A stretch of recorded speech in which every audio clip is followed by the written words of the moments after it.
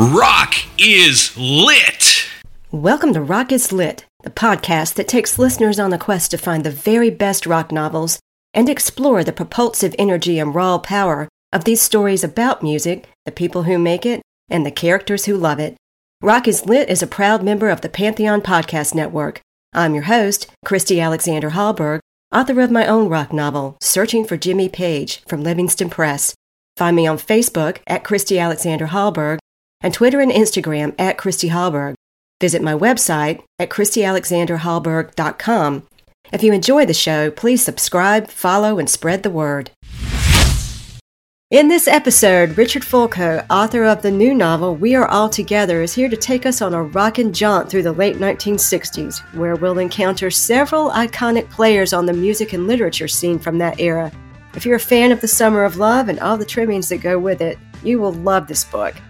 Later, renowned classic rock photographer Elliott Landy drops by to talk even more about the 1960s music scene, a period he should know a lot about since he's been photographing rock stars since the mid-60s. But first, we welcome Richard Fulco.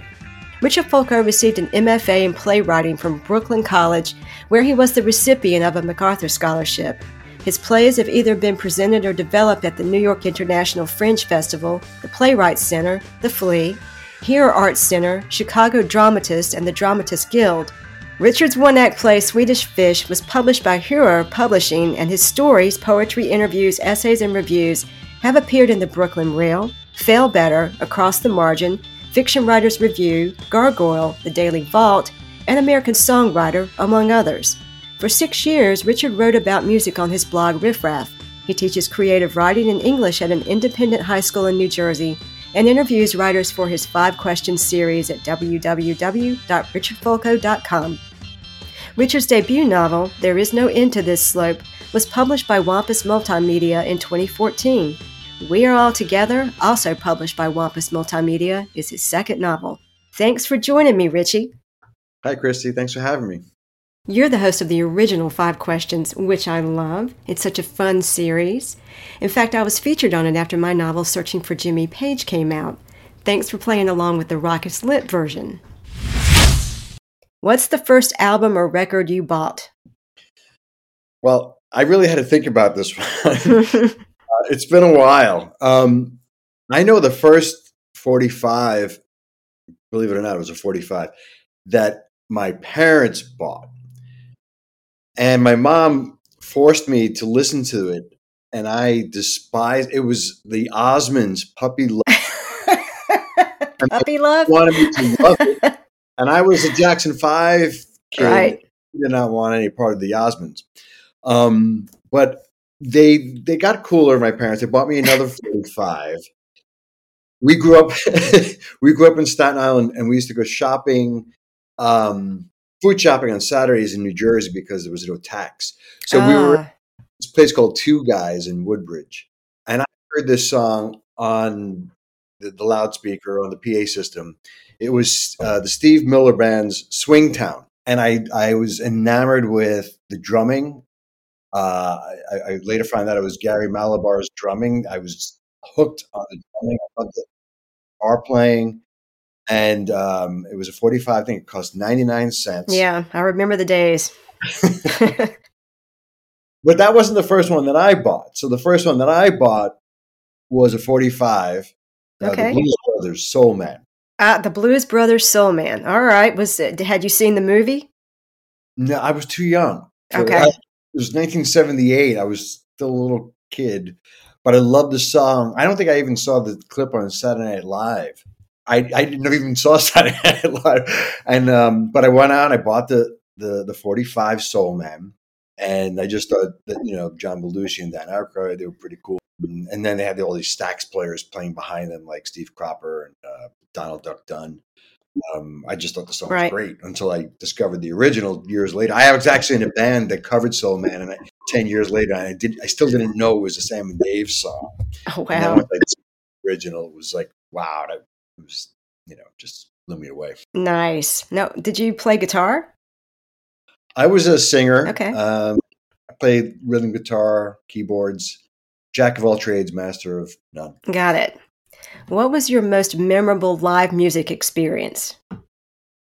This was a great question. I mean, really sent me down a rabbit hole.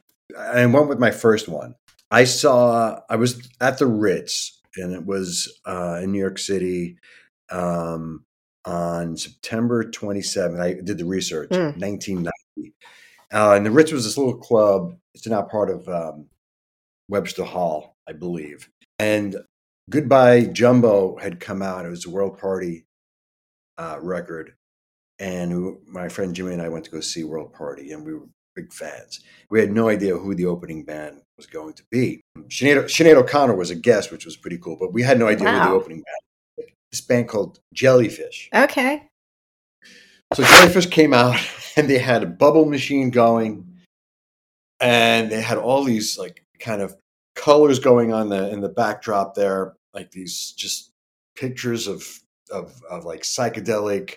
It was very psychedelic. I mean, everything from their clothes to their haircuts. Wow. Roger Manning, who's playing keyboards, had an umbrella that he would twirl every now and then. And Andy Sturmer was the drummer and the singer, and he played standing up, and he sang, and they just blew us away. Wow. Harmonies were incredible.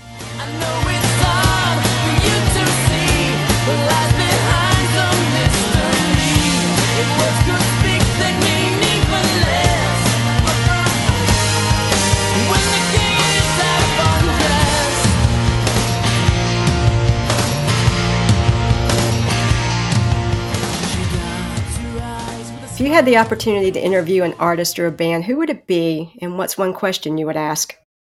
I would like to talk to Roger Waters or David Gilmour, either one or both, and ask them when they were on tour in 1968 and they decided not to pick up their primary songwriter and singer and visionary, Syd Barrett. Whose idea was it? Who said, should we pick up Syd or not? And who said, no, let's not. And, I know they felt really guilty about the whole Syd Barrett thing. So yeah, that would be a good conversation to have with them. I'd like to be privy to that. Yeah. Yeah. So yeah, that's what I would talk to them. What's on your playlist now? I just started a new teaching job, and it's in Hoboken. And I've been listening to my iTunes, and it's like, wow, okay. Because I was working for a long time, and I was listening to audiobooks, and I was driving to work. Yeah. So I was listening to recently Michael Penn, a lot of pop, like alternative pop, I guess, from the late 80s, early 90s. Mm-hmm. The Smithereens, 11, and especially for you. So it was the first album and the third album. Matthew Sweet and Pete Yorn, and then Crowded House, Woodface. And then I recently discovered, I'm a big fan of Wilco's, but I never really listened to Ode to Joy. I kind of just skipped past the one. So Ode to Joy's been on there. I've been listening to a lot of Cars lately. The Fall always reminds me of the Cars. And Ray Charles. But the thing that's really bugging me, because I'm in my study right now and my receiver's not working, and I bought this vinyl of Otis Redding, Dock of the Bay, and it's just like just taunting me there. I can't do it because my receiver is not working. So when I get it fixed, that's what's going on the turntable. Sitting in the morning sun, I'll be sitting when the evening comes, watching the ships roll in, and then I'll watch them roll away again. Yeah, I'm sitting on the dock of the bay, watching the tide roll away. Which artist or band would you like to see featured in a rock novel in some capacity? Well, I really wanted to see the story of Syd Barrett, and I really didn't. I'm not a tremendous Pink Floyd fan. The stories have always interested me. I had a student a long time ago who brought up Syd Barrett. I didn't even know who he was. I was teaching a class, and I was like, I better look into this. And the more I looked into Syd Barrett, I was just intrigued by the character. So I really, that's what was the impetus of my book was Syd Barrett. But other than Sid, I would love to see Lou Reed. I can't tell you how many people have been on the show with episodes that haven't even aired yet who've said they want to see Lou Reed in a novel. So somebody needs to write that. Well, he's kind of a minor character in the book. Yes, very minor. Lads, take a short break and we'll be back with Richard Fulco. And make sure you stick around for the last segment of the show when we're joined by Elliott Landy, who will share his memories of what it was like to be among rock royalty as a photographer in the 1960s. Back in a moment. Emily tries but misunderstands. She's often inclined to borrow somebody's dreams till tomorrow. There is no other day. Let's try it another way. You'll lose your mind and play. This is Richard Fulco, and you're listening to Rock is Lit. Hello, Pantheon Podcast listeners. Christian Swain here to tell you more about my experience with Raycon earbuds. Our family now has 3 pairs of Raycon earbuds around the house, and my wife just grabbed a pair of the Headphone Pros to replace some headphones from a company that was double the price. And yes, she loves them. Now, if you haven't pulled the trigger on a pair of Raycons, or even if you have, but you're in the market for another pair because they're just that good, well, now is the time to check them out, because they just launched their upgraded model of the best-selling everyday earbuds. With Raycon's upgraded everyday earbuds, now you also get active noise cancellation, ergonomic design, and multi-point connectivity that lets you pair with 2 devices at once. New quick charge function, 3 customizable sound styles, plus awareness mode. Available in a variety of vibrant new colors to complement any and all skin tones. I even have a pair of earbuds in a cool green color. I have tried just about every earbud known to humankind, and these Raycons are fantastic. Seriously, if you've been wanting to check out Raycons, there truly is no better time. You're going to ask yourself why you didn't check them out sooner, and Raycon offers a 30-day happiness guarantee. So what are you waiting for? Go to buyraycon.com/Pantheon today to get 20% off your Raycon order, plus free shipping. That's right, you'll get 20% off and free shipping at buyraycon.com/Pantheon. buyraycon.com/Pantheon. We're back with Richard Fulco, author of We Are All Together. So let's start with a synopsis of the novel, and I'm just going to steal shamelessly from the back of the book. It's 1967, the summer of love. When 21-year-old guitarist Stephen Kane's promising band falls apart, he is forced to move back home with his Christian mother. Unwilling to give up on his rock and roll dreams, however, Stephen flies to New York so he can patch things up with his former friend and bandmate, Dylan John, a pioneer of psychedelic rock, whose band Red Afternoon is on the verge of making it big. When Dylan unexpectedly quits the band to be a civil rights activist, Stephen is handed the opportunity of a lifetime. Against the backdrop of a nation in turmoil, Stephen questions his dreams, his parents' loyalties to a bygone era, his inability to choose wisely in love, and the unfortunate legacy of racial discrimination. Okay, so we've got the summer of love and religion, and the civil rights movement, and New York 60s music scene, and then the San Francisco scene, and an elusive musical genius in the form of 18-year-old Dylan John, and a wannabe rock star in our protagonist Stephen King. Woo! It's a lot. Tell me the origin of this novel. The origin of the novel, I think, is really about having been a musician and waking up one morning and looking in the mirror. I was around 26, and I realized that I didn't have it. It wasn't going to happen.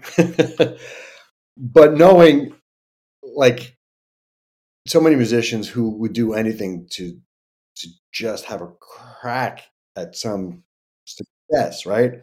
And how the desperation, how desperation sets in. I mean, 26 is a young person, and yet, I was so desperate to get people down to see our shows. I mean, we played CBGB, and we couldn't get people down to see a gig, and well, geez, though, you played CBGB. We played CBGB, yeah, great sound, CBGB. Terrible bathroom sound. Yeah, I went in there before they closed, and I agree. Awful. The choices that we make, the decisions we make when we're desperate, and how we will betray ourselves, we'll betray our best friends, we'll betray our lovers, we'll betray because we just are so desperate to make it in the business. So I kind of went into the book with that in mind.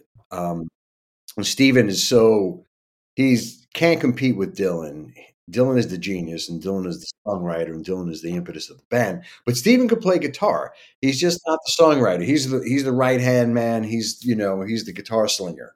So he leaves Dylan at one point. He breaks up their act, and he joins a band that has a record contract and management, and he just takes the money.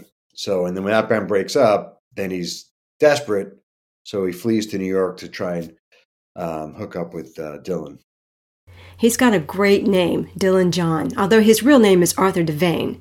How did he become Dylan John? He became Dylan John from having watched the Beatles on Ed Sullivan's show. It was before my time, but I've seen many of the clips. And, he was just, and Stephen was with him when they watched the Beatles performing the Ed Sullivan show. And after that, they kind of cut their hair and, the mop tops, and they got the Beatle boots and the ties and the jackets. And he became John, but he was Dylan after Bob Dylan.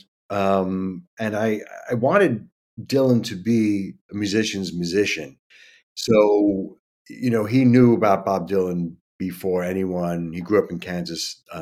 Arthur Devane grew up in Kansas before anyone in the old town knew who Bob Dylan was, even before Blowing in the Wind, even a big song. So he was Dylan John before Dylan was really, he created, the book, there are all these personas, and everyone there's many characters with different names, and names are changing. So he's Dylan John, but he was Arthur Devane. He was raised as Arthur Devane. And some of his antics on stage kind of remind me of Jim Morrison a little bit. Yeah, I had to tone them down because I initially had, the infamous Jim Morrison episode where he pulls out on stage, and I said, no, I don't think Dylan would do that. I was thinking more along the lines of what Syd Barrett would do. Let's hear a clip of Roger Waters of Pink Floyd talking about Syd Barrett on The Tonight Show starring Jimmy Fallon. There is schizophrenia is used to describe a loose kind of amalgamation of symptoms, of which many Syd had. He heard voices, and he had trouble keeping a grip on the reality of his situation. And on top of that, he did take, too many hallucinogenics. I think if you were in the position of being an incipient schizophrenic like he was, any hallucinogenics are a very bad thing. So, it was very sad. And he sort of drifted away from the reality of the rest of our lives. And did you? Is the story true that you were recording? I think it was "Shine On You, Crazy Diamond," and a bald man walked in with a toothbrush in his mouth and no eyebrows. Am I making this up? He did not have a toothbrush in his mouth. Okay, good. As I recall. I tried to make it funny. He did. He had a big bag of candies which he was eating, and the story is true. If you've heard the story, that I had no idea who this person was, and this was my closest childhood friend. He'd put on about 100 pounds in weight. It was completely. I just didn't recognize him.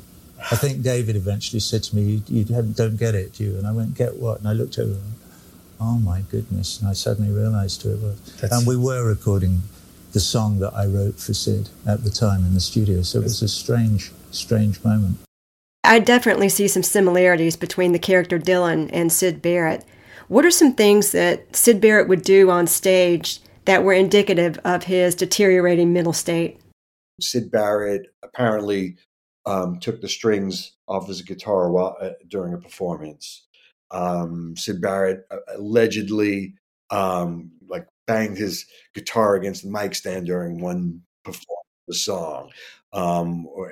One time he didn't want to sing, so he just kind of moved his lips, and Roger had to fill in, the blanks. And I don't know about. There's a scene where he kind of pulls Dylan pulls on a rope, and like jelly comes flying out. I don't remember if that was part of the Pink Floyd folklore, if I made that up or not. I really don't remember. The idea of fame and greatness and having it, capital IT, comes up a lot. Dylan is described as a genius and having it. And there are various other people. The character Emily, who is initially Stephen's girlfriend but winds up married to Dylan, is described as having it. She's an artist. And then there are several other characters, other people. What does having it mean to you? Well, I don't think it is something that's innate. I think it is something that you work toward. And I think it is when you know, as an audience member, you witness it, or as a listener, you hear it, and it's just an artist at the peak of their powers, and it's like there's no denying that there's something there.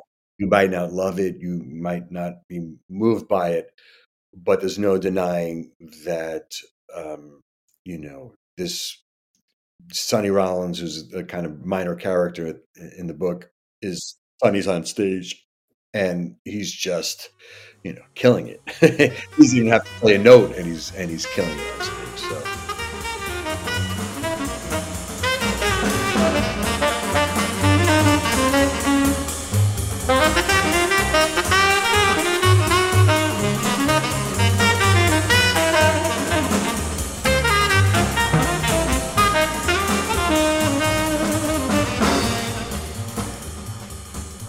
What was sad to me is that Stephen's father and several others constantly tell him he's not great. You don't have it. What's interesting is that Dylan tells Stephen that the two of them together have it early in the novel on page 34 because he doesn't want him to leave the band. But Stephen leaves the band anyway because he thinks he can find fame and fortune with another band. But that's like the only time that you get a sense that anybody was recognizing some sort of greatness in Stephen.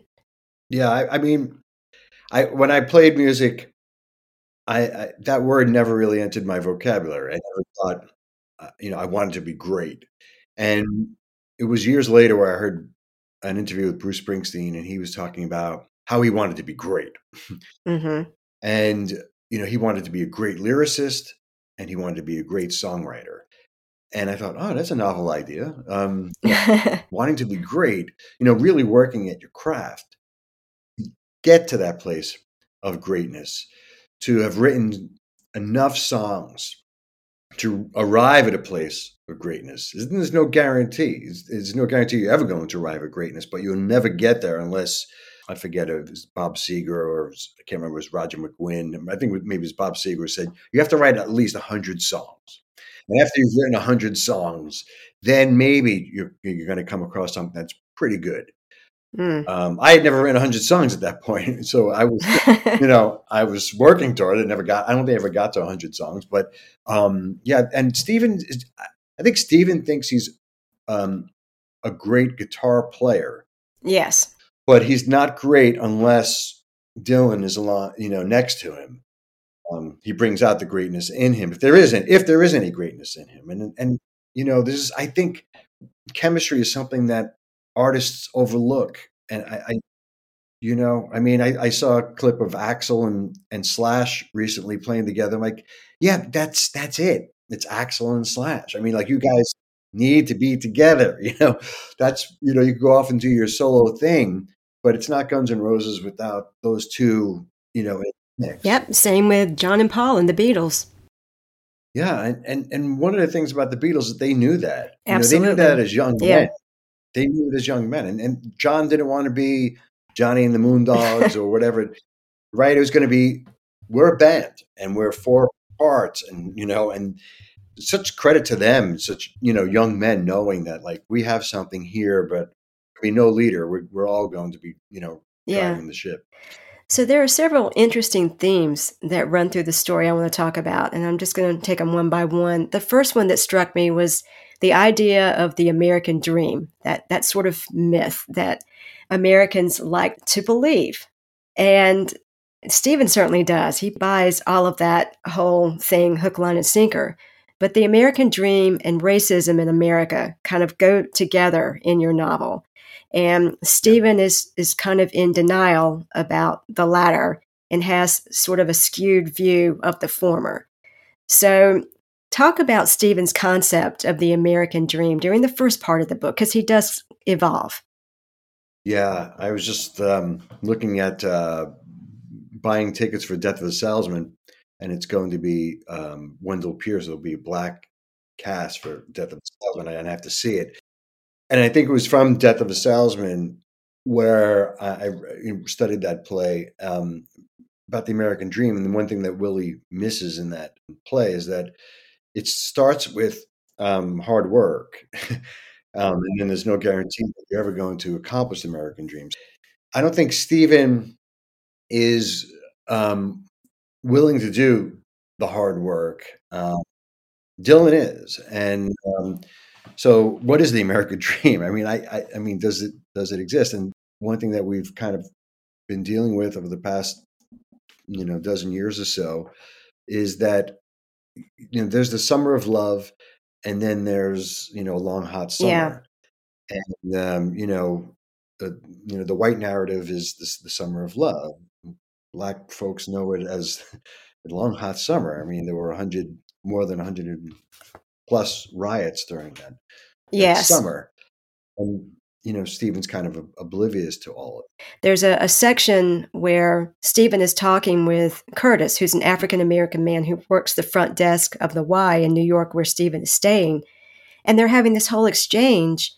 And Stephen is saying, oh, Muhammad Ali is a draft dodger. He's a coward. And Curtis's view is very different. And what Stephen has to learn that he doesn't know in the beginning, because he does buy into that whole pull yourself up by your bootstraps. And if you just work hard, anybody in this country can have their dreams come true. And what he finally comes to realize after a lot of schooling from several people is that the playing field is not even. And that was what he was not understanding. So the American dream is not necessarily attainable for everybody. Yeah, I mean, that Muhammad Ali, his quote, and I won't paraphrase it, I can't speak for Muhammad Ali, but he, his quote was like, why am I going to go fight in Vietnam when I'm in chains here and I'm trying to fight here, right? Yeah. My conscience won't let me go shoot my brother or some darker people or some poor, hungry people in the mud for big, powerful America and shoot them for what? They never called me nigger. They never lynched me. They never put no dogs on me. They never robbed me of my nationality, raped and killed my mother and father. What, I'm going to shoot them for what? How can I go shoot them? Them little poor little black people, little babies and children and women. How can I shoot them poor people? I would just take me to jail. As a white man, I don't know if I really understood that when I was younger. And now I like to think that, I'm limited in my understanding, but I'd like to think that at least I'm trying to understand that people have different experiences in this country. It's not the same experience for everyone. Changing gears a little bit. With the racism comes toxic Christianity. Stephen's mom is very Christian. Then there's the whole Jolly Jokesters cult, which reminded me of Charlie Manson and the Family, with the whole idea of the race war, and the character Helios, who's the leader of the Jolly Jokesters, used to be a musician, as did Charlie Manson. So there was that kind of symmetry there. But I mean, that idea of toxic, extreme religious views kind of hampering progress, especially in terms of women's rights, LGBTQ rights, and addressing systemic racism, it all felt very timely. So there was a lot that I appreciated about your book. I thought it had something to say about the current situation, not just 1967. There's something wrong with when an adult doesn't question a parent's beliefs. So if you just accept religion because your parents are practicing Catholics, there's something wrong. I mean, you should at some point in your life say, is this for me? It might work for mom and dad, but I'm not sure. Let me see. And if you do the research and you go to church and you read the scriptures and eh, then okay. But if you just accept things because that's the way it's been and that's the way it is in your house, then I think that's a very problematic. And that's the case with Stephen. So, he just takes his father's word. I mean, hitch your wagon to the star. If Dylan's going to make it, go with him. And then there's other band pops up and there's an opportunity. Drop that deadbeat Dylan John and that hippie, that flaky beatnik, I forget what he calls it, and join and get into the band Cloud Nine because he just listens to his dad and then it's really a mentor. You're looking for, I think musicians and artists need mentors and they need honest, supportive mentors. Not Brian Jennings, not the mentor, that Red Afternoon has, and not the father that Stephen has as well, and Dylan. I mean, alcoholism is something I write about extensively, and addiction, and how it interferes with relationships. So yeah, there were a lot of fathers, and Helios, as you mentioned, is he's father and lover to his followers, and he is Charles Manson like character. I was thinking about him. I was thinking about Manson, and I was also thinking about Ken Kesey and the Merry Pranksters. I wanted there to be some like kind of menacing. I wanted Helios to be menacing, but I also wanted there to be some of this like wacky Merry Prankster, shenanigans that also ensue. I love that they have the Kool-Aid that they're passing around. So you definitely think of the Merry Pranksters there too. Let's talk about the title, We Are All Together, because I'm flashing on the Beatles song, I Am the Walrus. I am he as you are he, as you are me, and we are all together.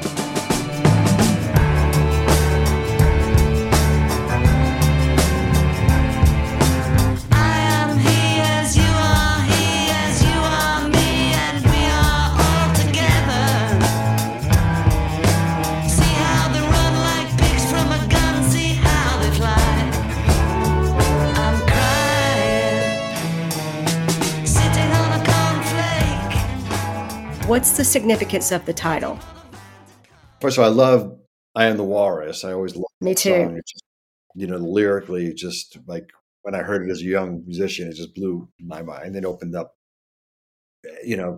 so poetic, but it was also John, like just putting words together and doing John things, and so you hear that line, and it almost like reflects like all you need is love and flower power, and here we are, we're all together, and of course we are all together in this great big mess, this chaos, right?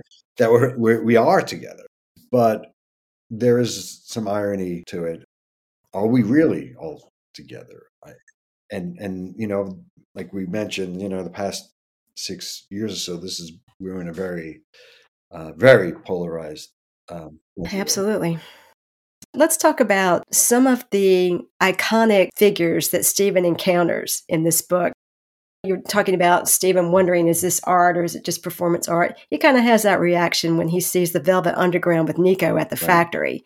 When he encounters Andy Warhol, he's not very impressed. That whole scene is amazing. And I think it's I think it's a two-parter because eventually Dylan and Emily wind up making a film for Andy Warhol that winds up being kind of, how do I put it? Sort of porno-like. Wow. Yeah, but so there's Stephen in there encountering all of these folks. And then we have Red Afternoon playing at the Monterey Pop Festival, for God's sake. Right. They're playing at the Monterey Pop Festival.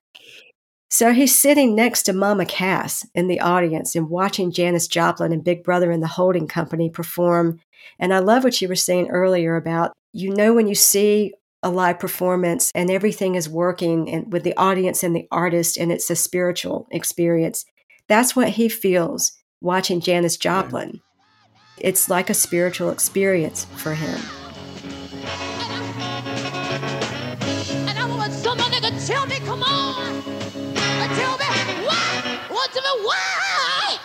give it to me one love, honey, one love is love.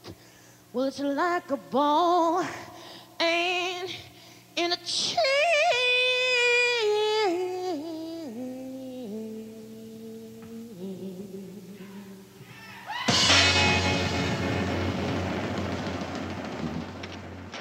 How was it writing in all of these real events, real people in a fictional situation? How difficult was that? Or was it just freaking fun? Yeah.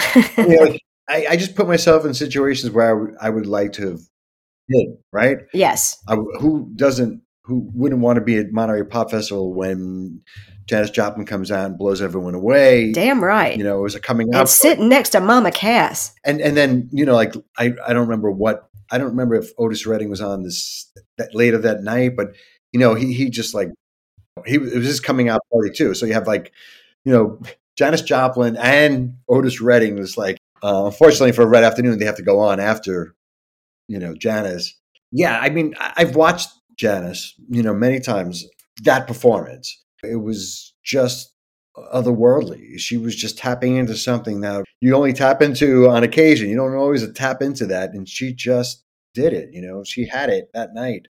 In a clip that I watched, I think Mama Cass, you see her just saying, wow. Exactly. Yeah. You see her saying, wow. You don't hear it, but that's what she's saying. And the look on her face is like, I'll be goddamn, what did I just see? Yeah. And that's probably what everybody was thinking, because most people hadn't seen Janis at that point. Right. And she didn't have a record deal Right. at that point. Right. Came after that. That's right. Yeah. On the heels of that performance. And, so Lou Reed in The Factory, I was picturing when I first started writing this book that either Stephen or Dylan, one of them or both of them, were going to be in this band that was like really kind of underground. Everyone, in 67, the popular music was, are you going to San Francisco and flower power stuff and psychedelia? But I wanted that beginning punk. So with every new form of art, you always have your detractors. I mean, Andy Warhol was doing soup cans, and people were like, what? So Stephen's walking through the factory and he's looking at this art and he's like, I could do this. Like, is this art? If I could do it, is it art? And you often hear people say that, like, I could do that. I remember being at a Tom Petty concert, and this guy behind me was talking to his girlfriend, and Mike Campbell was playing some riff, and he's like, I could do that. Oh, gosh. You hear that? I can do that too. And I'm like, and I remember turning to him like, dude, but you're over here, you probably can, but he's up there doing it, like, so like when Stephen encounters Lou Reed in The Factory, Lou's talking through his song, doing his, vocalizing, and he's singing about heroin, and Jesus' son. And like, and this is way beyond Stephen, who doesn't really have a kind of poetic bone in his body. He's not a poet, he's a guitar player. And so like the guitar playing isn't, nobody's shredding, nobody's playing in kind of solo. And it's just a very long, kind of monotone, drawn out kind of tune with Lou, all dressed in black, and he's very somber, and he's, and it's brilliant. And yeah, it's brilliant. Gonna try for the kingdom if I can, 'cause it makes me feel like I'm a man when I put a spike into my vein. And I tell you, things aren't quite the same when I'm rushing on my run, and I feel just like Jesus' son. Stephen is also hanging around backstage with Eric Burdon and Pete Townsend, which is cool too, at Monterey. And they're having, conversations. It's just really cool. And then you find out, Procol Harum opens for Red Afternoon at another show. And then the kicker, Jan Winter, starting up Rolling Stone magazine, interviews him. And boy, that interview does not go well. No. You think, gosh, that was a tough interview, Jan.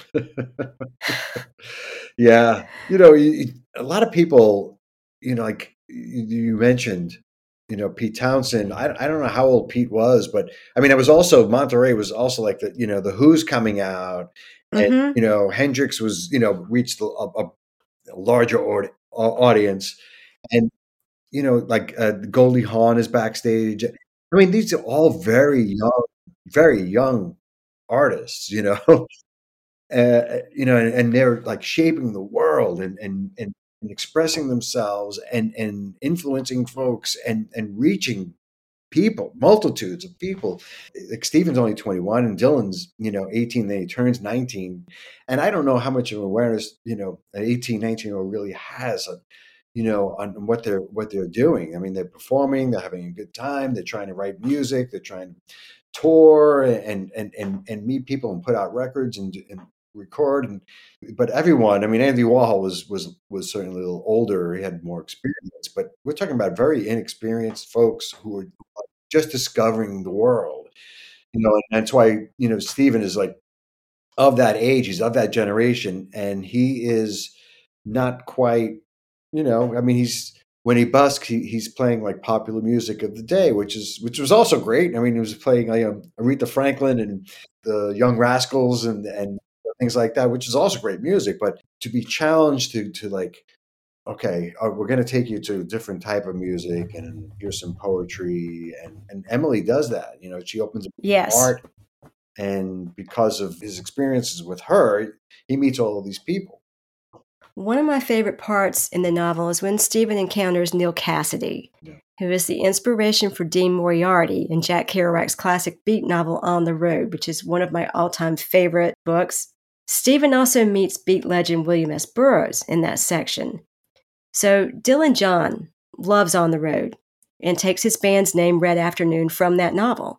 And it comes from an excerpt where the main character, Sal, in On the Road, is in Iowa, and he's sitting in a hotel room, and he sees the red light, and he's thinking about who he is, where he's been, where he's going. I gather that struck a chord with you and inspired you to name the band Red Afternoon. So what does On the Road mean to you?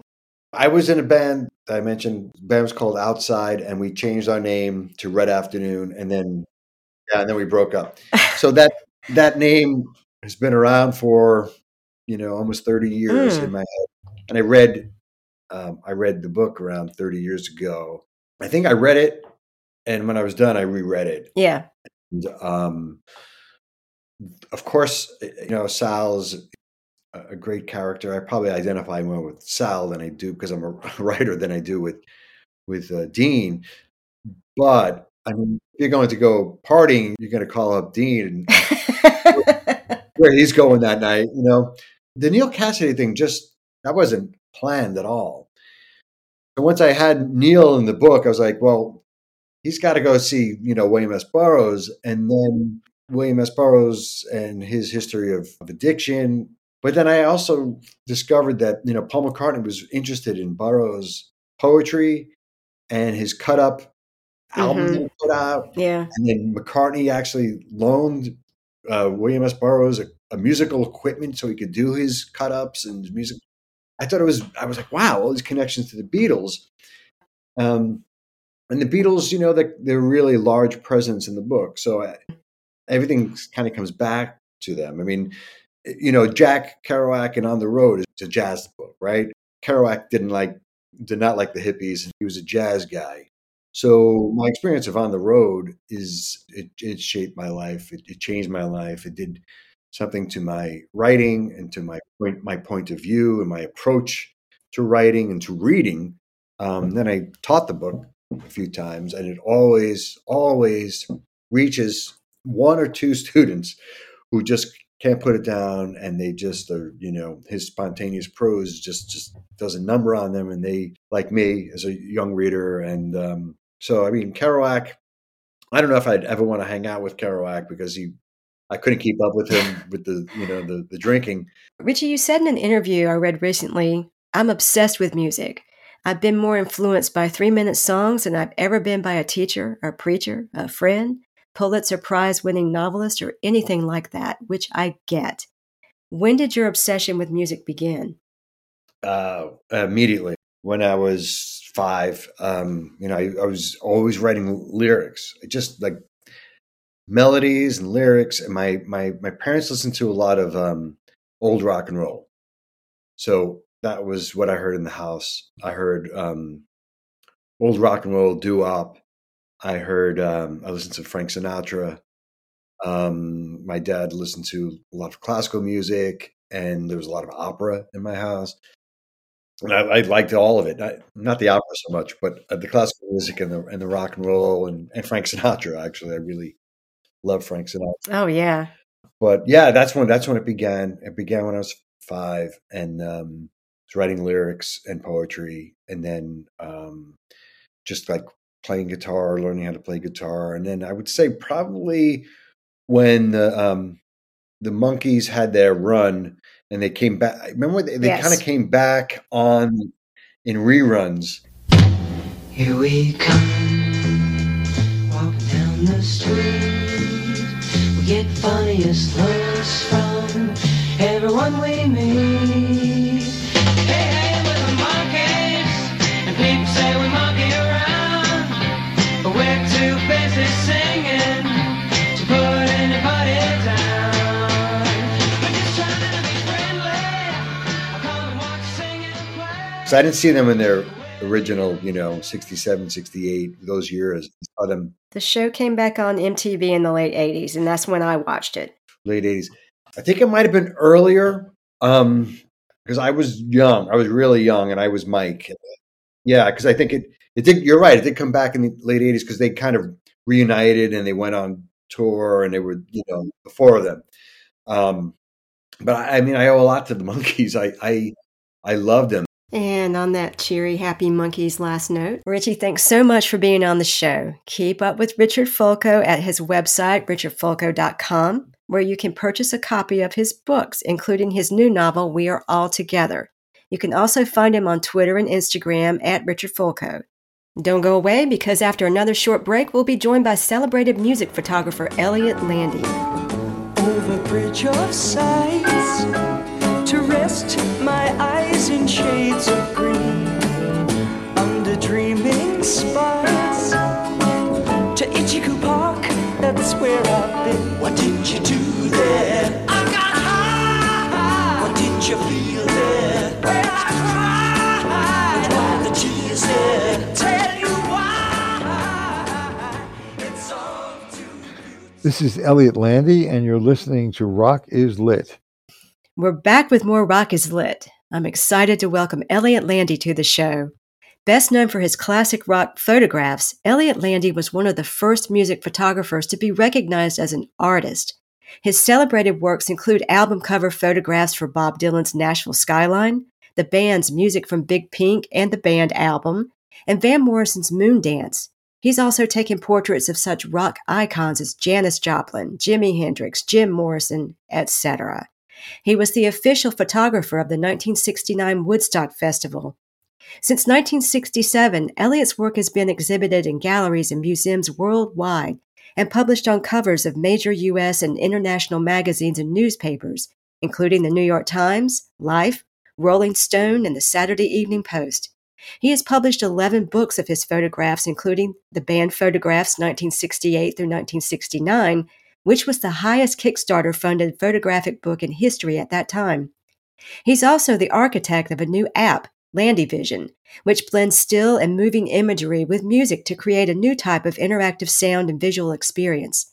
And Elliott has a new book out entitled Photographs of Janis Joplin on the Road and on Stage, featuring 129 photos, including 100 unpublished, accompanied by Janis's own words from recorded interviews by David Dalton of Rolling Stone magazine. Welcome to Rock is Lit, Elliott, and congrats on the new book. Thank you. That was a really nice introduction. It covered all the essentials. Oh, well, you're quite impressive, and you've had quite a career. Elliott, as you know, the focus of this episode is Richard Fulco's new novel, We Are All Together, about an aspiring musician in 1967. And we're going to talk about your experiences as a rock photographer during that very time period. But first, let's get a little of your backstory. In the early stage of your career, you were photographing New York actors. You landed a job as a photographer at the New York Film Festival at one point, which led to a gig as a photographer on a Danish film that took you to Denmark, your first time out of the country. And you found your first real success there. In fact, you could have stayed on in Denmark and worked on more films. How did you go from that to returning to America to take pictures of musicians? especially musicians who, like many of the folks who make cameos in Richard's novel, became icons. I had decided I was going to go home and do something about the Vietnam War. So I came home to New York, and I still had the apartment. And I started photographing peace demonstrations and tried to show the pictures. Like I had some photographs. There was one against South African diamond mines, and the police, and there was a man on crutches who was one of the demonstrators, and it was a very peaceful demonstration, not a lot of people, and the police came and just started pushing everybody around and then chasing everybody away, and this guy on crutches couldn't run very fast, so they caught up with him and they beat him to the ground, and they were hitting him while he was on the ground. So I had photographs of that, just a few, because they would hit me also, actually. And I took them up to the Associated Press, which is the news syndication for newspapers all over the world, thinking that, wow, they would be interested in these pictures. And they weren't at all. And they said, no, we don't use these kind of pictures, something like that. You know, they didn't want to report. So what happened was that eventually I tried to take them to other papers and places that would publish them, and nobody was interested. And I started working with an independent newspaper, underground. It was like a community newspaper called West Side News, and they would then publish the pictures that I took at these demonstrations in their newspaper, and because they were all politically astute and really into stopping the war as well, even though the newspaper wasn't meant to do that. So that was where really my first pictures were published in this the West Side News. And in the beginning, they were publishing the pictures themselves, and then after a while, they started to crop them and they started to put them together, like just like a small grouping of them, and not how I wanted my pictures to be published. So anyway, I found out about another newspaper called The Rat Subterranean News, underground. They were underground newspapers. So I was taking pictures and getting really nice double-page spreads, and I became the photo editor, and I was really able to publish what I felt were my best pictures there. So that was great.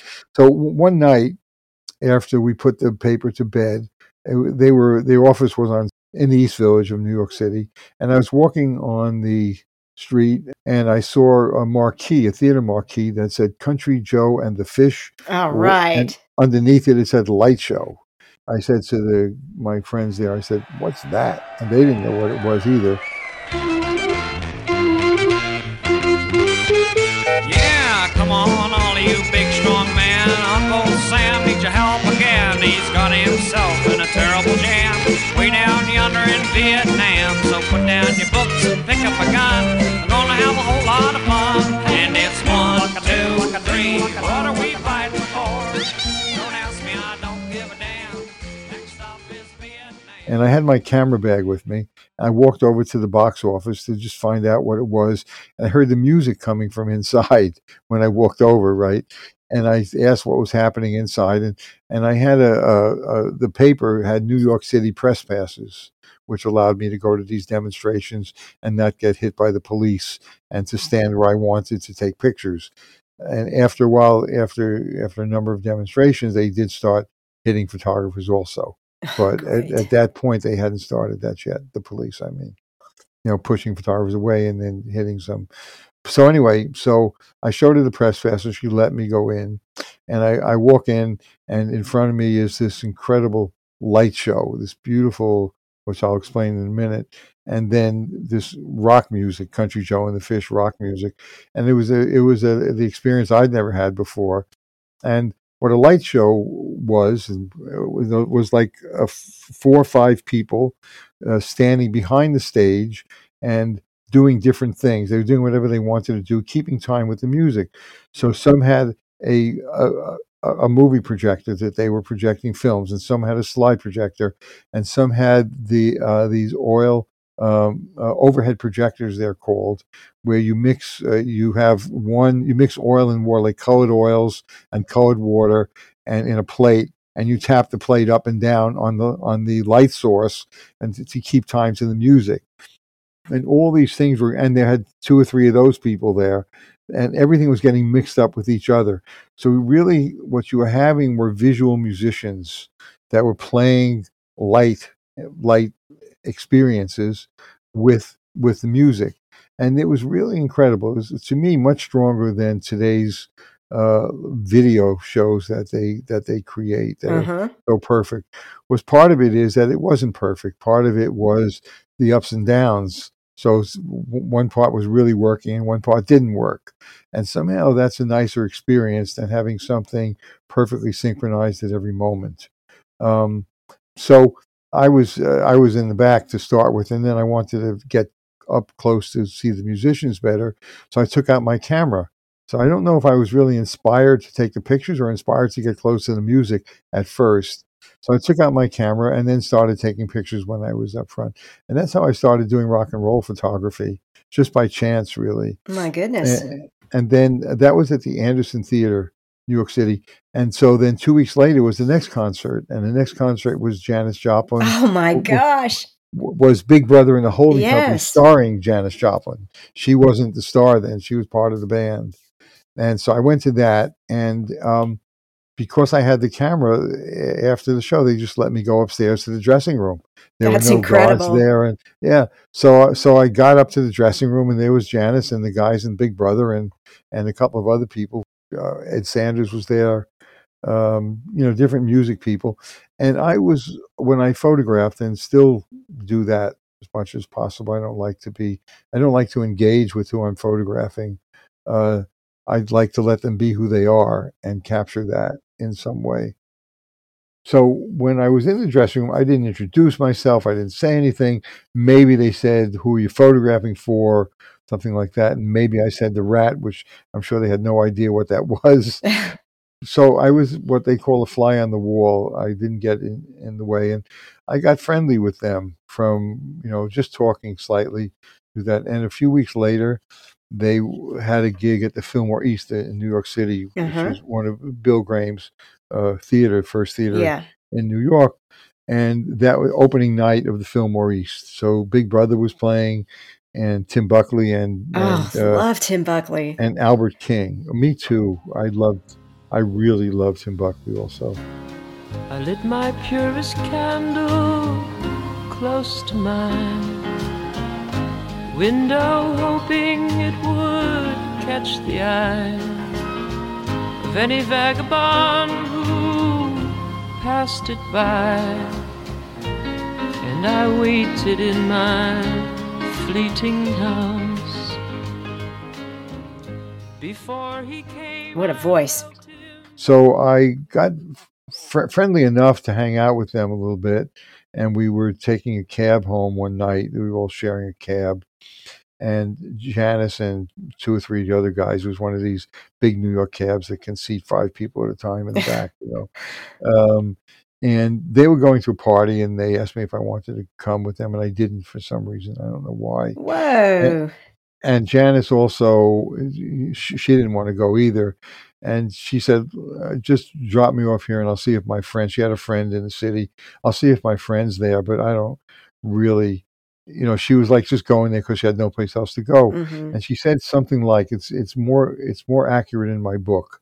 It's something like, here I am, famous, and know where I want to be, something like Wow. that, know where I want to go, yeah. And she was very lonely. My book is Woodstock Vision, The Spirit of a Generation. And if anyone that wants to get it, it's available. It's still available, bookstores and Amazon and Barnes and Noble online. But get the hardcover version only, because I first published that book, Woodstock Vision, The Spirit of a Generation, in a softcover in 1994, and then in 2009 redid it as a hardcover version with a lot larger photographs. Okay. And double the size, because I put in a second section of a book about the Woodstock Festival that I had done in 94. I reprinted the text from the book about the Woodstock Festival with my own pictures of Woodstock. So anyway, it's Woodstock's Vision, The Spirit of a Generation, hardcover version. Since you mentioned Woodstock, let's stay with that. Give me an F!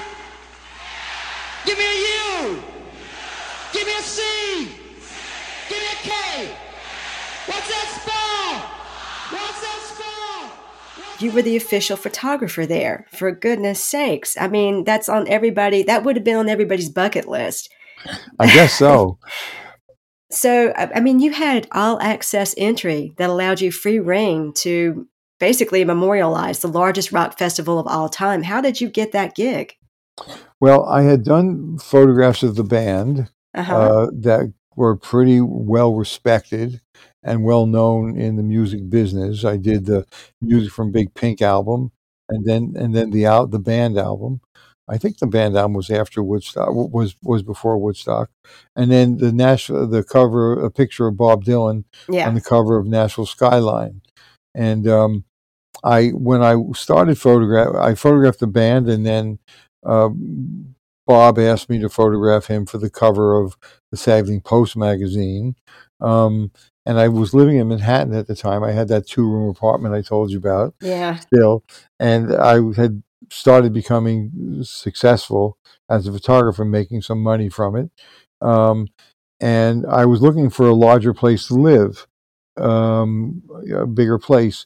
And at the same time, I was going up to Woodstock as well to either do some pictures with the band or hang out or do some work with Bob. And I realized as I was looking for a larger place in New York, that I felt more comfortable in Woodstock. I had more friends there, more people I knew. And I liked it up there better, of course. And also there was the element of being connected to these people. So there was work. I didn't think of it as work, but there was photographic opportunity would be better up there. That wasn't why I went up there though at all, but it was like there were all these little extra things that it was really, you know what it was? It was really that I liked the vibration, the feeling of being upstate in Woodstock, New York, which is where I live now, actually. It's a very special place. So I was introduced to Michael Lang. My sister had a friend. My sister had moved to Woodstock also, and she had a friend who was going out with Michael Lang. And one day we were in the Village Square, and my sister just introduced us all casually like that. And then I saw Michael a few times here and there. I didn't know what he did at all, just smiling and talking to each other. I don't remember what we said. And one day he called me up and he said, "I want to talk to you about something," and I said, "Okay." And he rode up onto my house. I had a house at the end of a dead end road in Woodstock, and he drove up on his motorcycle and he said to me, "I'm producing a concert and I'd like you to photograph it for me." And I said, "Who's playing?" By that time I had been pretty successful already with the band and Dylan, and I had done some other album covers also. And I felt like I could choose what I did. I wasn't interested in just photographing anything. Yes. Like I would have been in the early days when I hadn't had much experience doing it. So I said, "Who's playing?" And he named some of the famous groups. And I said, "Yeah, that sounds great." Like that. I said, "Yeah, sure, I'll do it." And he said, "All right, I'll call you when I'm ready." So I didn't hear anything for a few months. I don't know the exact amount of time between him asking me to do it and actually getting back to me. But at some point he got back to me and he says, "Okay, come on, we got a place that we're going to do the festival, and I come take pictures." So he drove me out to the place in Wallkill, the first field that they rented to do the festival. And we're not allowed to. The town refused to give them a permit. So they couldn't do it in Wallkill. So I have pictures of Michael driving a tractor and a barn with the sign Woodstock Festival on the original field in Wallkill. That's how I became the official photographer. What I call the official photographer was Michael asked me to do it for him. And then it was also Henry Diltz was asked. I don't think Michael knew him before the festival, but but some of the people who were producing it were asked Henry to come out. So really there were two people who were officially there for the festival people, myself being one. But my role in it really was that the reason Michael moved up to Woodstock, but the reason Woodstock got known was because Dylan and the band lived there, and they were building a recording studio. The band, Albert Grossman, who was the manager for Bob and for Janice, the band. We had Janice and Richie Havens and Peter Paul and Mary, Gordon Lightfoot were doing was building a recording studio. So a lot of people moved up there, and Michael was one of the people that moved up because Woodstock was a music mecca at that time. Now he never said that, but I know that's the situation. I was talking to him, and I point. So and my photographs were the only photographs of the band and Dylan at that time. So nobody had a visual idea of Woodstock or of them other than the way they looked in my pictures. So I feel that contributed to the truth of what Woodstock was. Woodstock was an artist colony since 1901, but it was an artist. The feeling in the land, in the hills, and the valleys, was very free. It was a very special, spiritual place, and spirituality leads to artistic expression. Yeah. When someone is a true artist, they're expressing something in some medium which comes from a deep place within. Rolling, Bob?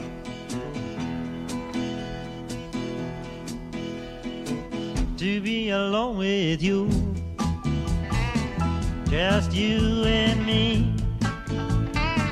Now won't you tell me true? Ain't that the way it ought to be? To hold each other tight. I love this quote of yours. To capture a flickering moment of joyous experience and share it with others. That was the reason I began photographing in the first place. And that is still the reason I take pictures today. So let's talk about capturing a flickering moment of joyous experience. Take me back to being at that Woodstock festival those 3 days. What was that like as both a photographer and as a human being? Were you aware of how amazing this was? I was not. Nobody was. I mean, no, I was aware of how amazing it was, yes, but I wasn't aware of its historical significance. That's what I mean. Nobody realized that 50 years later, it would be the defining moment of American history. And my point for the way I look at life as a spiritual progression, Woodstock, the way people treated each other and what happened there was a spiritual moment in time. 500,000 people under dire circumstances. I mean, it rained, it was cold, it was muddy, and it was cold until they dried off, and there could have been not enough food there, but people at the hog farm fed everybody. It's a beautiful story. What we have in mind is breakfast in bed for 400,000. Now, it's not going to be steak and eggs or anything, but it's going to be good food, and we're going to get it to you. It's not just the hog farm either. It's like the Ojai Mountain family and the pranksters and everybody else that has volunteered and put in their time into the free kitchens. In fact, it's everybody. We're all feeding each other. And the two guys, John Roberts and Joel Rosenman, who financed it, they had trust funds. They inherited their money, and they invested in Woodstock as a money-making venture, also something nice to do.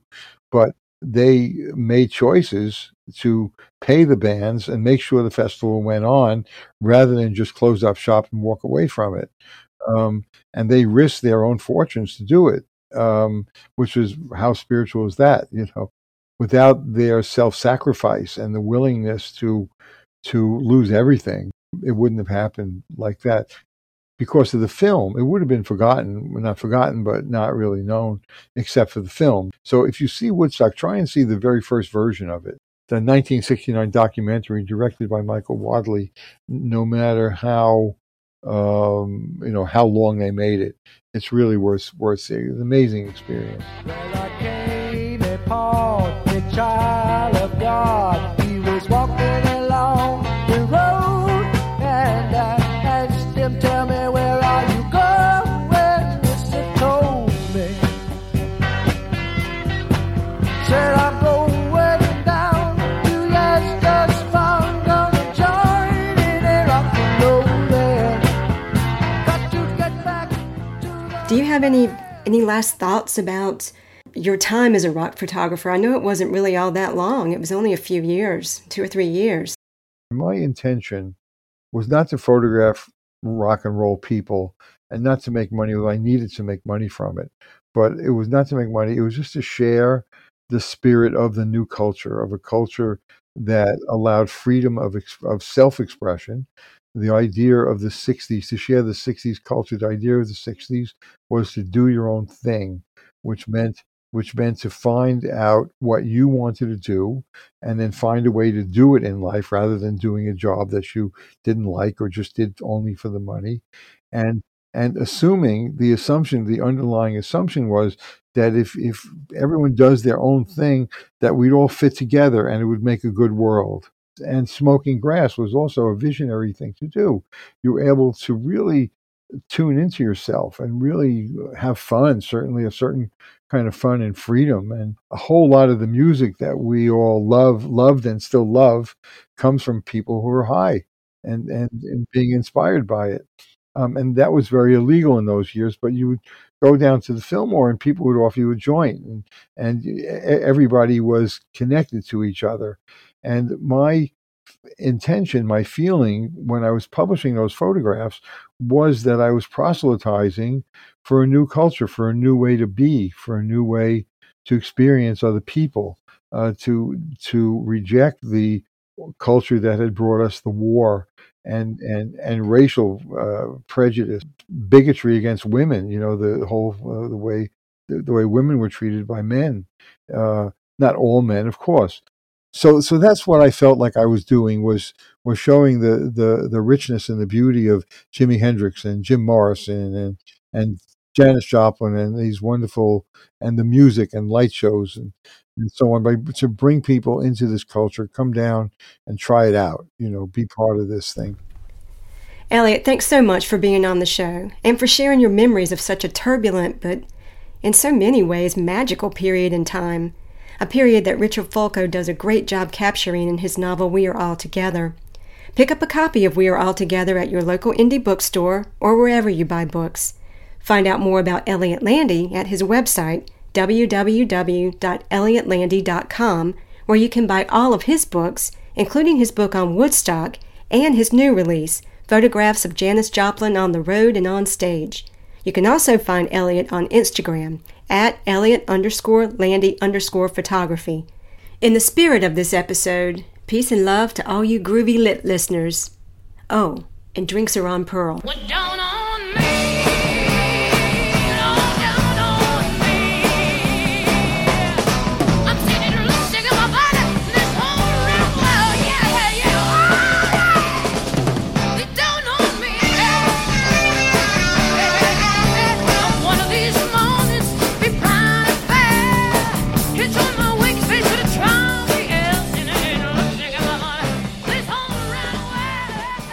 Stay tuned for upcoming episodes of Rock is Lit to hear from more great rock novelists and special guests who will offer commentary on the music or musical events featured in these novels.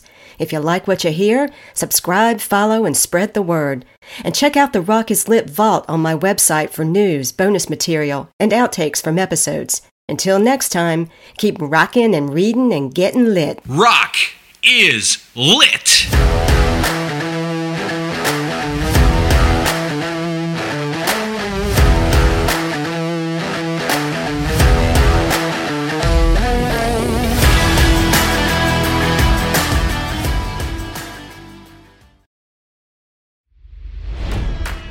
It's NFL draft season, and that means it's time to start thinking about fantasy football.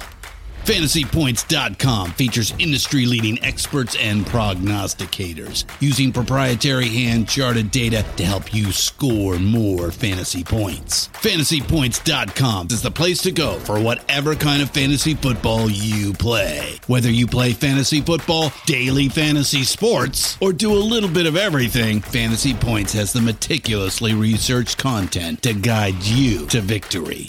And why wait for the fall? Fantasy Points also covers the new spring football league, the UFL. Join the guru, John Hansen, Scott Barrett, Joe Dolan, and other massive names in the fantasy football universe with an exclusive offer. Use code Pantheon for 15% off any Fantasy Points package, including the all-in package, with access to every article, tool, and data nugget that Fantasy Points has to offer. That's fantasypoints.com and code Pantheon for 15% off at Fantasy Points. Fantasypoints.com, code Pantheon. Score more fantasy points.